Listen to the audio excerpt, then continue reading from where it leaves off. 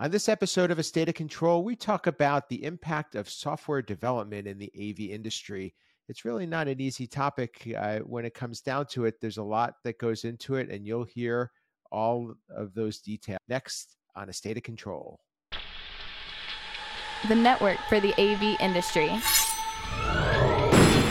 What are you listening to? This is AV. This is AV Nation. This is AV Nation. Support for AV Nation is brought to you by Extron, industry-leading technology backed by world-class support.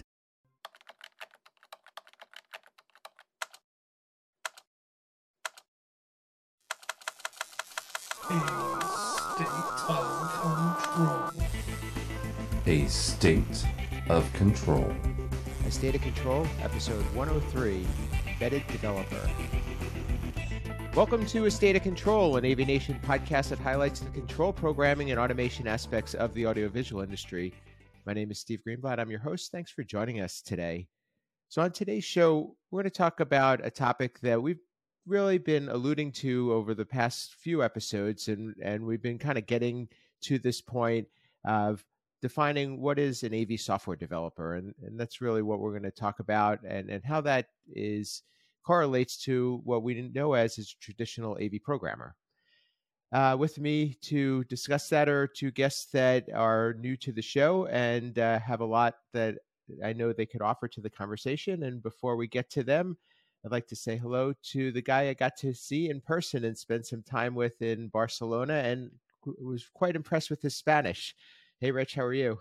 I'm doing good. Mellow West Coast greetings. Yes, from Barcelona. No, it was good to see you, man. It was far too long. And the fact that we had to travel thousands and thousands of miles to do it, it was all worth it. It was great to see you, the crew. I got a chance to speak with you and actually, kind of get an interview in with you and congratulate you on a whole lot of things that you've been doing. So couldn't be prouder of my partner and being able to share some space with you the whole time. Thanks. So. I appreciate that. Same here. It was really great. And if you do listen to our last show and you get to see the video, we were in quite a tight quarter to record in the influencer lounge at ISE. So that was it was fun in many levels. So we'll move on to introduce our guests today. And the first one is somebody that got to know when he was more on the client side. And we spent a lot of time working on some projects together. He is now the CTO, the Chief Technology Officer at Level 3. And his name is Fred Laux. Welcome, Fred. Hey, thanks, Steve. Thanks for having me. Thanks for being here.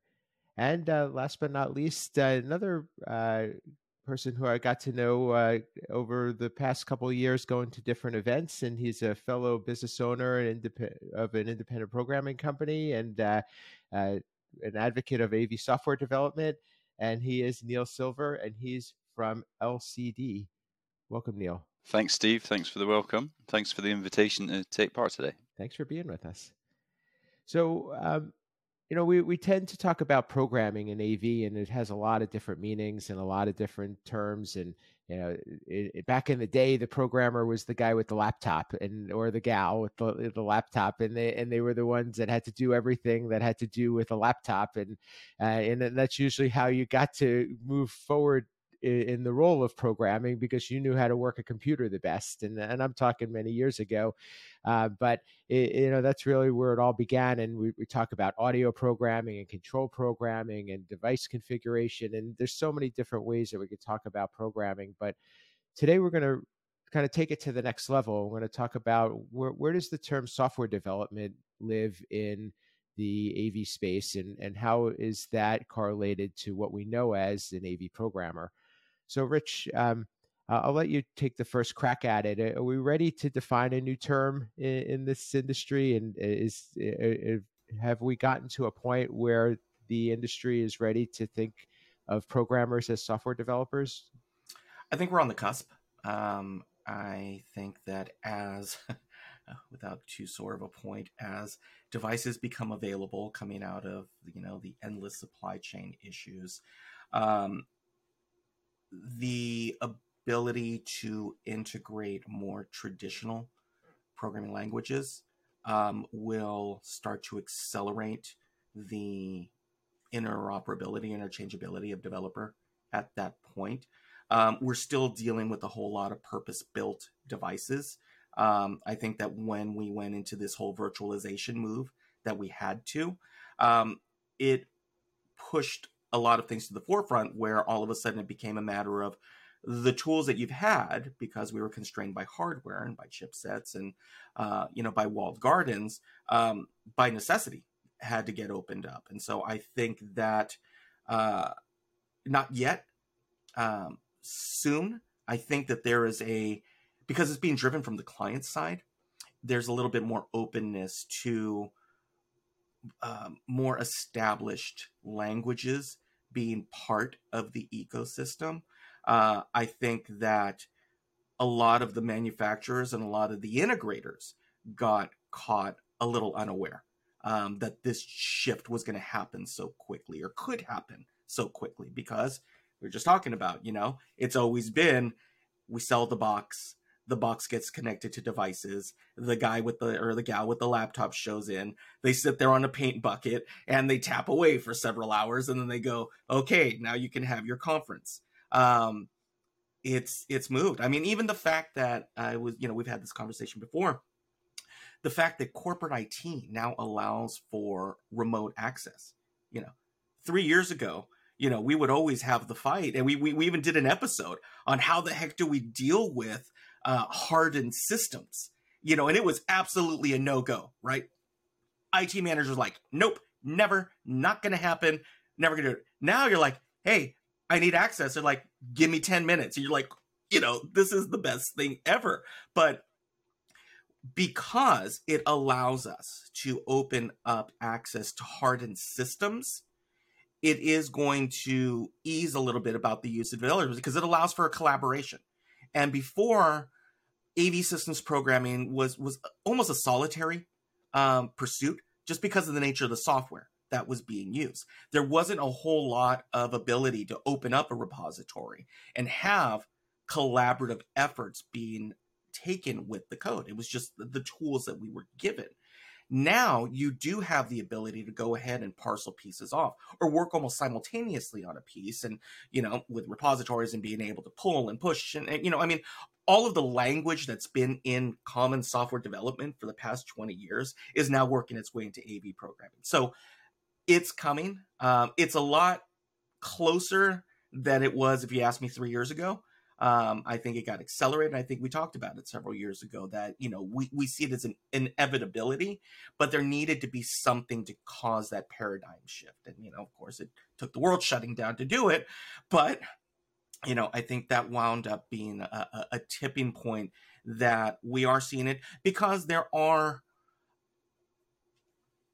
other software suites that are coming out that are saying, look, we'll do some of kind of the heavy grunt work of the stuff, you don't necessarily have to worry about, like getting devices and getting UIs pushed out to devices and everything else. Now it allows for developers to come in and say, okay, now we can bring special sauce to the equation. We can bring something that's special other than just making the channel go up and down on a cable box. So Fred, in the time that I know you like to push the envelope, and you also kind of have a bit of a visionary view on things. What is it going to take for us to get to the point where we're really considering software development in the AV space, and kind of what does that look like from your perspective? Wow. Well, I'll say first off that I am in desperate need of a new term here. So I very much would love to end this conversation with, yes, we are going to dub a new term, and here's the definition for it, and we'll go put it on Urban Dictionary. What I'd love to see is this being driven from the customer side. And I think that's inevitably where it has to start, especially in the big enterprises. That's where it's going to happen. Oftentimes, being in a commercial integration business, right, my customers tend to be AV people who now report into IT organizations. I was one of those people, right? Worked at a large IT firm, or a large enterprise within an IT organization responsible for conference rooms, right? Very narrow, very focused on that one thing. And the first problem that I experienced, and this is one of the things that brought Steve and I together early on, was, oh my gosh, I have 3,000 spaces. and I'm one person.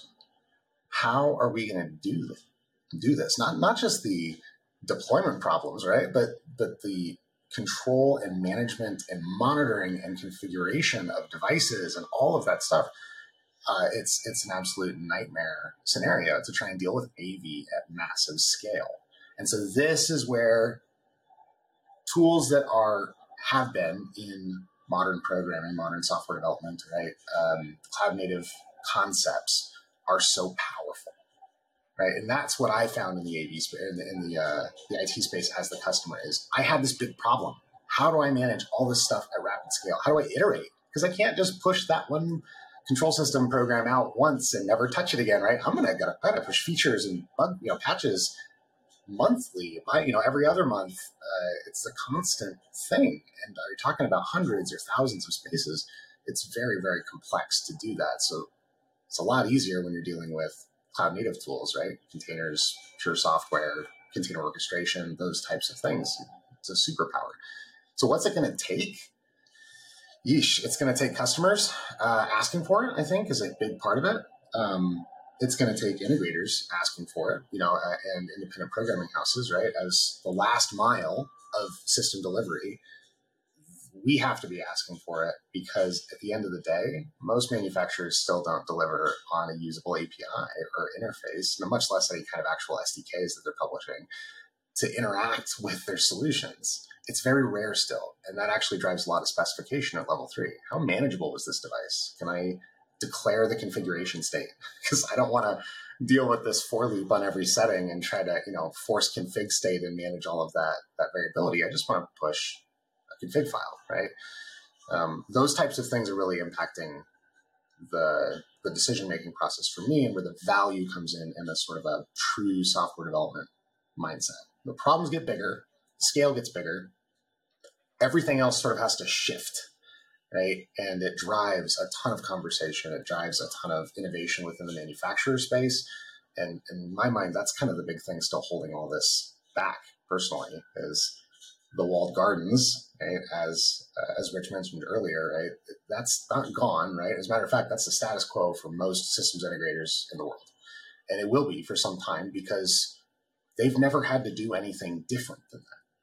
This is a muscle, and it doesn't get flexed overnight. The skills don't get built overnight. You don't even have the same communication channels, the same publications you're reading, the same podcasts you're listening to. The whole world is different when you start talking about being a software developer, managing the SDLC, right? And in general, working in sort of this cloud native modern software space. So I think there's a ton of it. This is a fundamental paradigm shift, and I'm excited to be pushing it and to do everything I can to participate in that process. But I think there's a lot of mountains to move personally to make this status quo, right? To move to the open source era of AV. Are you kidding me? We're not even close to that, right? We are very much entrenched in the wall gardens phase of AV, most certainly. So that'd be my take. Well, Neil, I'll let you join in as somebody, kind of like Fred said, a lot of solutions are driven by pain points, and a lot of them are also driven by clients that have the desire for something. Well, as somebody who is entering the space and has identified opportunities here, how can you speak a little bit to where you see this and what does the pivot look like, I guess? Yeah, so it was really interesting just in Fred's kind of comments there. We already kind of got off the software development piece on a little bit to the kind of DevOps piece. How not even the tools we're using to build the software, the tools that we're using to distribute the code and get it out deploy it out onto the boxes. And that's another whole area where the modern tools open up a whole new kind of world to us, and the skills need to be built. Like Fred says, those skills are just not out there.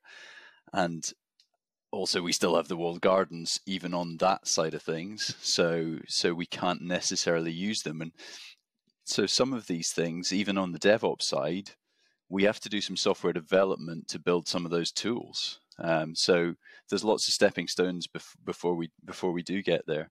I think it's interesting that one of the things that is pushing it and where the clients are starting to make that request is around security, because we've got so many devices that are still controlled with, non-proprietary, TCP connections, raw TCP connections, telnet connections in our industry, and client IT departments, they understand that they don't want that anywhere near their stuff.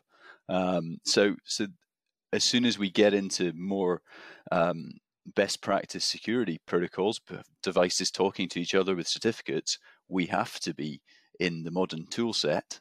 Otherwise, you can imagine the integrator within a business going to his boss and saying, well, yeah, we can implement this, but it'll take us a couple of months to write the security protocols to make it work. It's not going to happen. So I think that is the one area already where client IT departments are really saying, they're not saying you need to use these new tools. What they're saying is we need this security level in terms of how you're doing it. And in some of the corporate environments, they're also actually sort of saying, what libraries are you using? What are you using in your code? Because we have an auditing role to verify that the code that's running on our systems, we need to know what it is. So at that point, they're looking for answers. And if you tell them, I'm using this proprietary module that came from a manufacturer or came from I don't know where it came from, that's not going to cut it anymore. So I think that's an area where clients are already driving it without using those specific words, without saying, we had a lot of stuff over, 5-6 years ago when these things would come through in tenders from the consultants. You will program this system using modern tools, and it seemed very false and forced. It didn't seem to really, the reasoning behind it didn't seem kind of valid.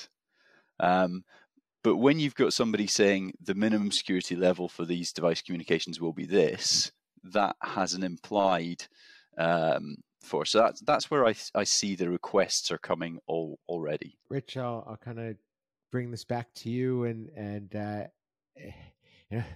there's a lot of old school thinking in the industry, of course, and I think that might be one of the things that we're fighting against. But aside from the clients, because if the clients are driving this, they could also drive the business in a different direction. How as an industry could we look to step up our game? Well, I think Neil brought up a great point, and it's something to definitely consider, which is that not only, we've always lived in the world of purpose-driven code, right? We were asked to do X and basically nothing more than X. Maybe we'd give you Y. But because, as we said, software is eating the world, everything's completely changed, and that, yes, you can provide it to us. However, you also need to certify that you're not going to be the reason why people's credit card numbers are being stolen, or, information is being accessed. And, you're not the HVAC system plugged in over at a Target that wound up being the point of failure for a security breach. That's a real world example of something that happened, which until it happened, you'd go, what are the odds? And then you go, those are the odds at that point. We even our industry was subject to, I want to say late 90s, early 2000s, we were getting DDoS attacks on our processors. These things were barely on the internet. And we were having to issue warnings that it was just like, hey, you can't just leave this thing hanging out on the internet. It's going to get nailed. And so I think what it is requiring is that, and you're seeing it with some integrators, is that they, and software suite companies, they're getting CSOs, they're getting C-level security officers whose only job is compliance and security and all of these things. So it is becoming more and more of the conversation. And now here's where the delineation happens. Corporate, enterprise, banking, health, all of those are, education, all of those are silos of where control system programming works its way in. And there's a large number of integrators and programmers and developers that are out there. But as we saw with the iPad and with mobile, residential comes in on the backside and forces a whole lot of things that if you're in a commercial-centric or enterprise-centric world, you're going to get waylaid as well, because you didn't plan for the fact that these are the people who are actually making the recommendations and the requests, and then it funnels back. In the old days, it used to be a pro-level solution would get distilled down to a consumer solution. That ended years ago, with the advent of the handheld device. We talked about it. It was like, I would get from manufacturers, oh, the touch panel will never go away. People will never use their phone or a tablet to control. I'm like, whatever you say, no problem at all, because, a $10,000 static device is going to always be there instead of a $500 handheld device. But the other side of the development is that you do have consumer-facing products that are working their way into the enterprise. So you also have to, from a development standpoint, build features that are, and we've always talked about this, right? Security is hard because it's designed to be. That's the whole point of security. It's not to make it convenient. But you have to bridge that side with, when you're developing, how can you layer in that convenience factor? How can you bring in the human element? And again, we get so caught up in bits and bytes and what it can do and kind of the paranoia of what we think it should do, right? What's the programmer's credo? I'm not done. I'm just done for today. You also have to take that hat off from a development standpoint and go, what are the humans who are going to interact with this actually going to need? And again, because I come from Bespoke and I come from dealing with some very interesting personalities, you have to factor that in too, because there's a certain point where you can sit there and adamantly say, no, it's got to be this, it's got to be good, I'm holding the rules, but you have to have that flexibility too. And so I think that's where the experienced programming community provides a lot of wisdom and insight, because when you're coming in from outside of the industry, ignorance is bliss in some respects, but at the same time, you have to be able to respect your audience and respect your clients. And programming firms as a whole, I'm not saying all of them, in terms of interpersonal relationships, aren't always the best at bridging that gap. And so I think that is where the consultant, the integrator, the third-party programming community finds, again, like we've always done, right, is being that bridge, that translator, that UN, right, that gets everybody speaking a common language. And so I see that the control systems programmer will move more into, and you'll see it. You see software managers, right? You see high-level manager experience who's like, I don't understand this new version of this SSL socket. I know what the acronym means, but I have no idea how those things are going to communicate. That's no longer something that I'm best at. What I am best at is being able to bridge the gap between somebody who's providing that specific key to the lock and then explaining to everybody, here's the key that goes to the door that's part of the room, that's part of this larger structure that you're within. And so I see that we will move more into, software architecture, I think, is what will happen at some point for some code houses and from an integrator. I mean, and that's, for lack of a better word, I've always said I am not the best coder out there. It's not my strong suit. But I know enough to be able to bridge the gap between the really, really smart guys and the people who are paying for it. And so, programming houses, developers, again, for me, it's niches and riches, right? Find those opportunities. There's opportunities that are popping up. You just got to be able to spot them. And so, again, we're dealing with programmers and small integration companies and everything else. Companies like Niels, are resources. Who are like, hey, look, we're specialists. This is what we do. Fantastic. Let's leverage it. I think that's fun, Rich, because part of what you just said there kind of describes LCD and one of our kind of core values. So we have our old school programmers, we call them embedded developers, and then we have our software developers. And exactly that, I don't need to understand what's going on down at the security layer of this product because the software development team's dealing with that. but I fundamentally understand the peculiarities of this product in the AV sphere. So yeah, absolutely. Spot on. Fred, I'll let you comment on this. Is that, are we going to find the talent in this industry, kind of what we were talking about here, or do we kind of change what we know as programmers to being a different breed?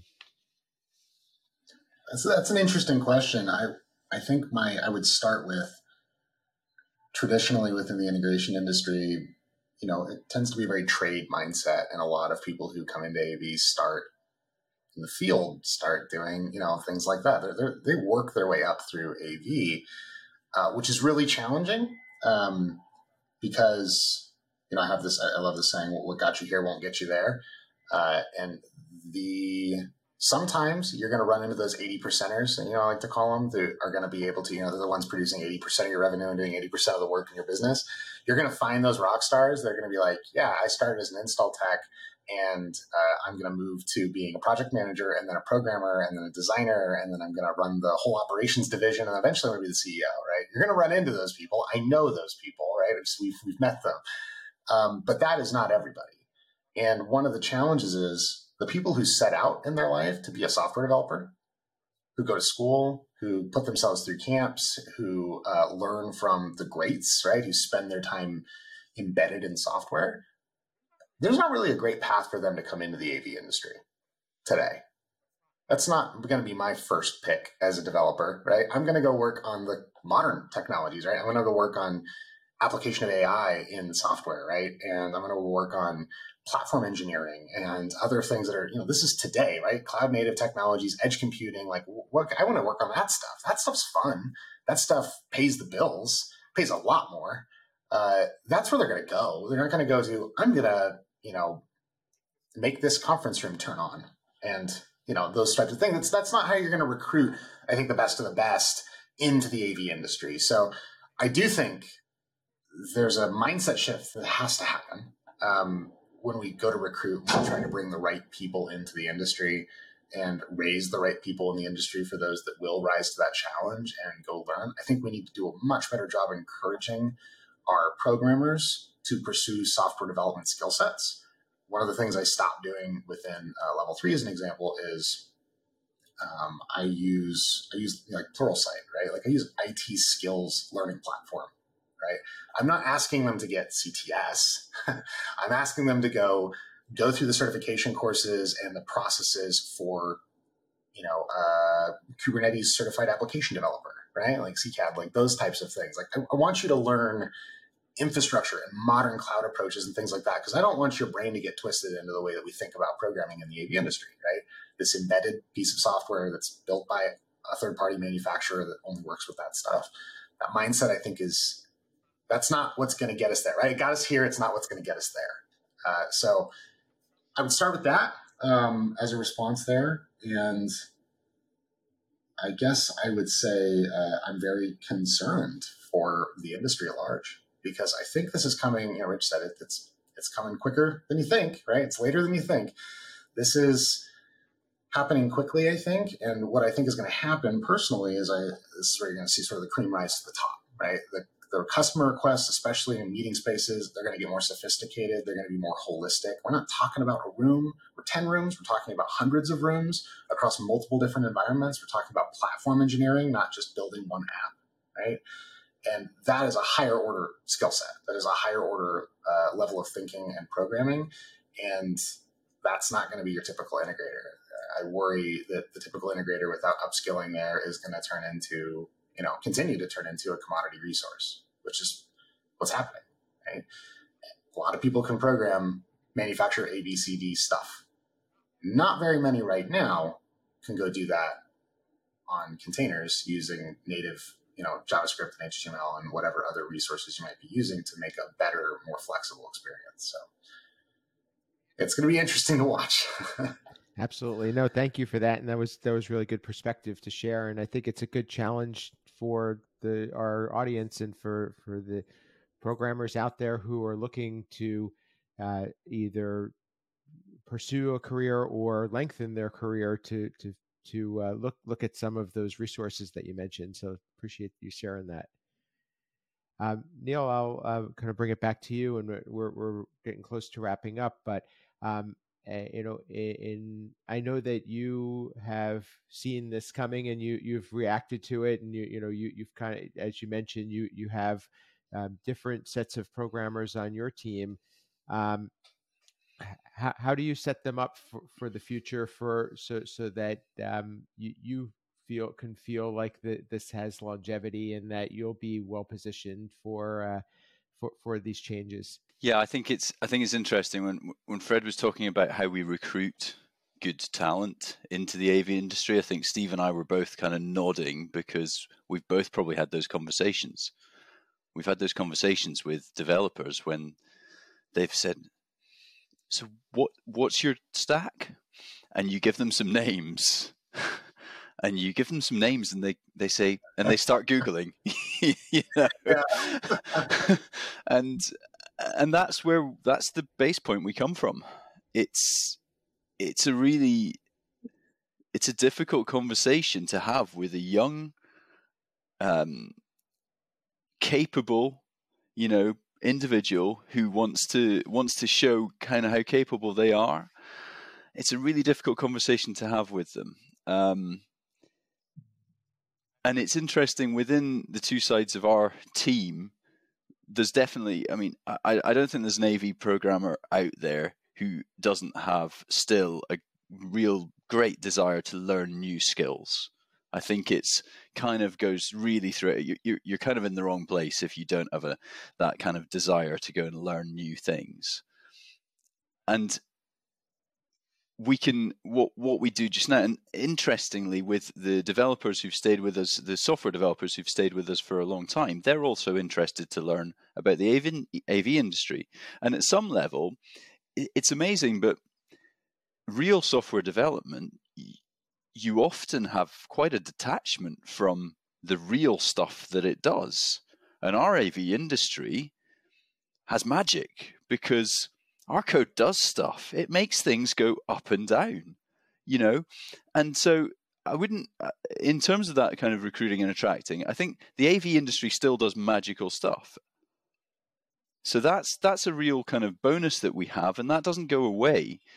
We're able to do it in better ways, but I think that is a really interesting thing. I know I spoke to a number of developers who when we spoke to them about kind of some of the more integration testing, they said, okay, so we've got real equipment, we can make things do stuff, and that's a really interesting thing. And like any somebody in their career, if you want to be rounded across software development, you want to work a bit in gambling, a bit in gaming, a bit in this, a bit in that. You want to touch all these different things. So I think in some way we can attract people in that way. I think one other thing that we've not talked about today, which I just wanted to bring in before we finish up, we talked a little bit about walled gardens, silos in the embedded kind of world. One thing that's happening, or I see that is happening now, is that because those walled gardens have been opening up and allowing more software development to go on these boxes, I'm seeing that there's areas where that's going to have to close back down again, because some of these embedded devices are suddenly going, oh, what did we open up? Can we still be compliant within the laws and the security in the area? What can people put on our boxes? And also, having something that is tightly secured down when it comes out of the factory is much easier to control than, here you go, do what you want with it. And I think that is something where the manufacturers in the industry are having to evolve and change as well. They're having to deal with that, and they're having to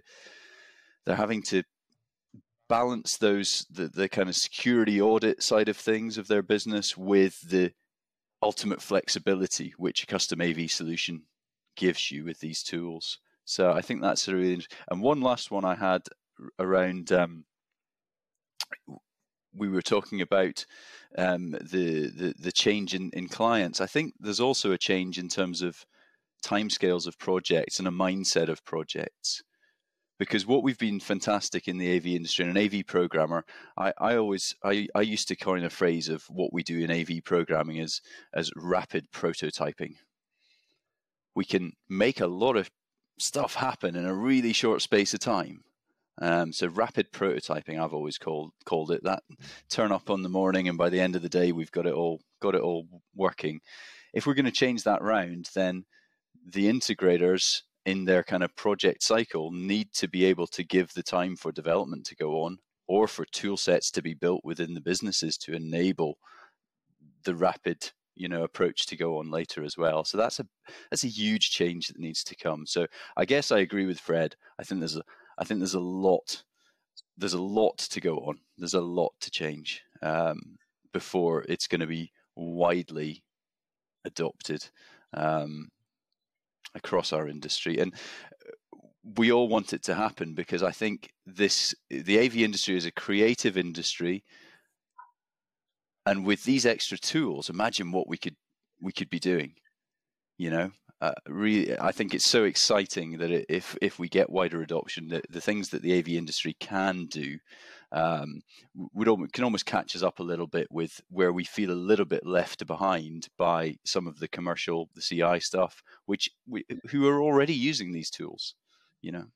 I appreciate that, and I think that's a good place for us to wrap this, but it sounds like this is a conversation that's going to continue, and I'd like to invite you guys back in the future, because there's a lot more to this than we were able to cover today, but you guys did this very insightfully and gave us a lot to think about.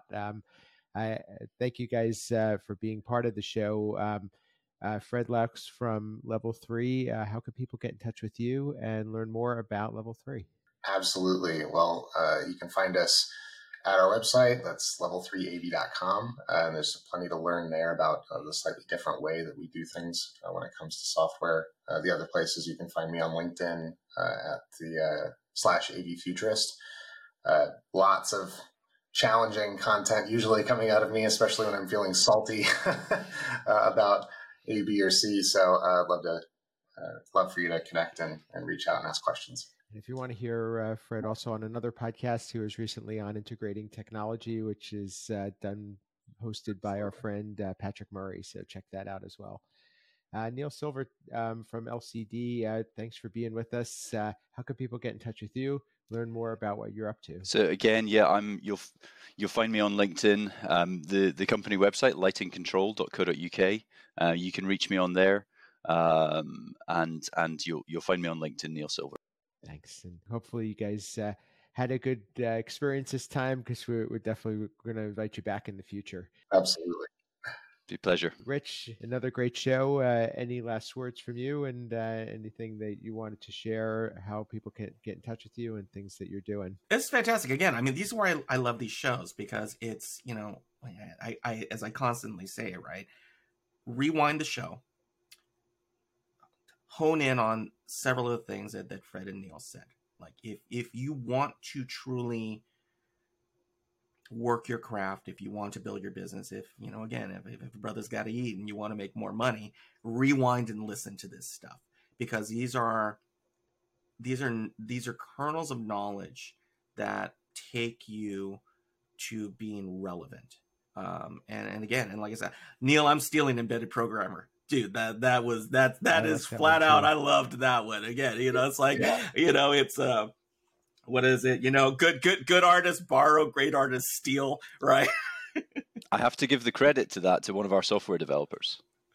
So he named them, and he was really apologetic about it. And we went, no, it's spot on. Yeah, no, absolutely. And it is a new lexicon. And, I appreciate that, our little show can, highlight and bring to the front, these fantastic takes on, where the industry is going. And, and I learn, there's a ton that I learned off of it, that it constantly challenges me to rethink, and I'm on the other side of the industry, right? I'm one of the few, SUVs in the industry. And so for me, it's like, which half of the brain is going to get slapped around, right? The enterprise side or the resi side. And this is the stuff that I love, because it forces me to rethink again and like refire those synapses and go, I didn't think about that. That could bite me in the ass. I got to go back and go to my integrators and go, hey, these are the things that we weren't thinking about. We've got to get on this. But again, that's value, right? That's the beauty of collaboration. That's value that as a third-party programmer, or if you're working in a programming house, going to your programming manager, or going to, the owner of your company and saying, hey, look, they mentioned these things that we really need to be thinking about. And then having the ability to reach out directly to Fred and to Neil and stuff like that. And we appreciate that because, again, it's all about, that reach one, teach one still. It's, everything that I always fall back to. And so, again, like I said, rewind, fast forward past me and my fireside chat, and then just hone in on exactly what they say. And then you'll get actually the good content out of the show. So, and if you want to find Uncle Richie for any reason, you can find me on the interwebs. Type in my name. I'm on LinkedIn, Fregosa Design, at rfregosa on the socials. But as I always say, hopefully the best place that you'll find me is here on avnation.tv and our suite of shows that deal with all of our other verticals, including the control systems programming environment and supporting our sponsors along the way. Absolutely. Somehow we have to get you the Uncle Richie either moniker on one of these platforms or a hashtag or something. I'm at that point. Exactly. Well, Rich said it all. So, please do visit the website and check out this show and all the others. There's a lot of great content that AV Nation puts out, and we support all of them. For me, you can reach me at Steve Greenblatt on social media. You can reach my company, Control Concepts, at controlconcepts.net. I also do another podcast that Rich was recently on, and you could hear a very, very detailed journey and fireside chat with Rich, and that's Ask the Programmer with my co-host James King. So please, if you wouldn't mind, check that out. Like to hear what you think. And but here for us here at State of Control, please like and review and give us ratings, and please share your favorite episode and let us know what you think, and let us know you're out there. What are your takeaways from this episode? It'd be great to share, and that would be very helpful for everybody in the community. And until next time, this has been State of Control.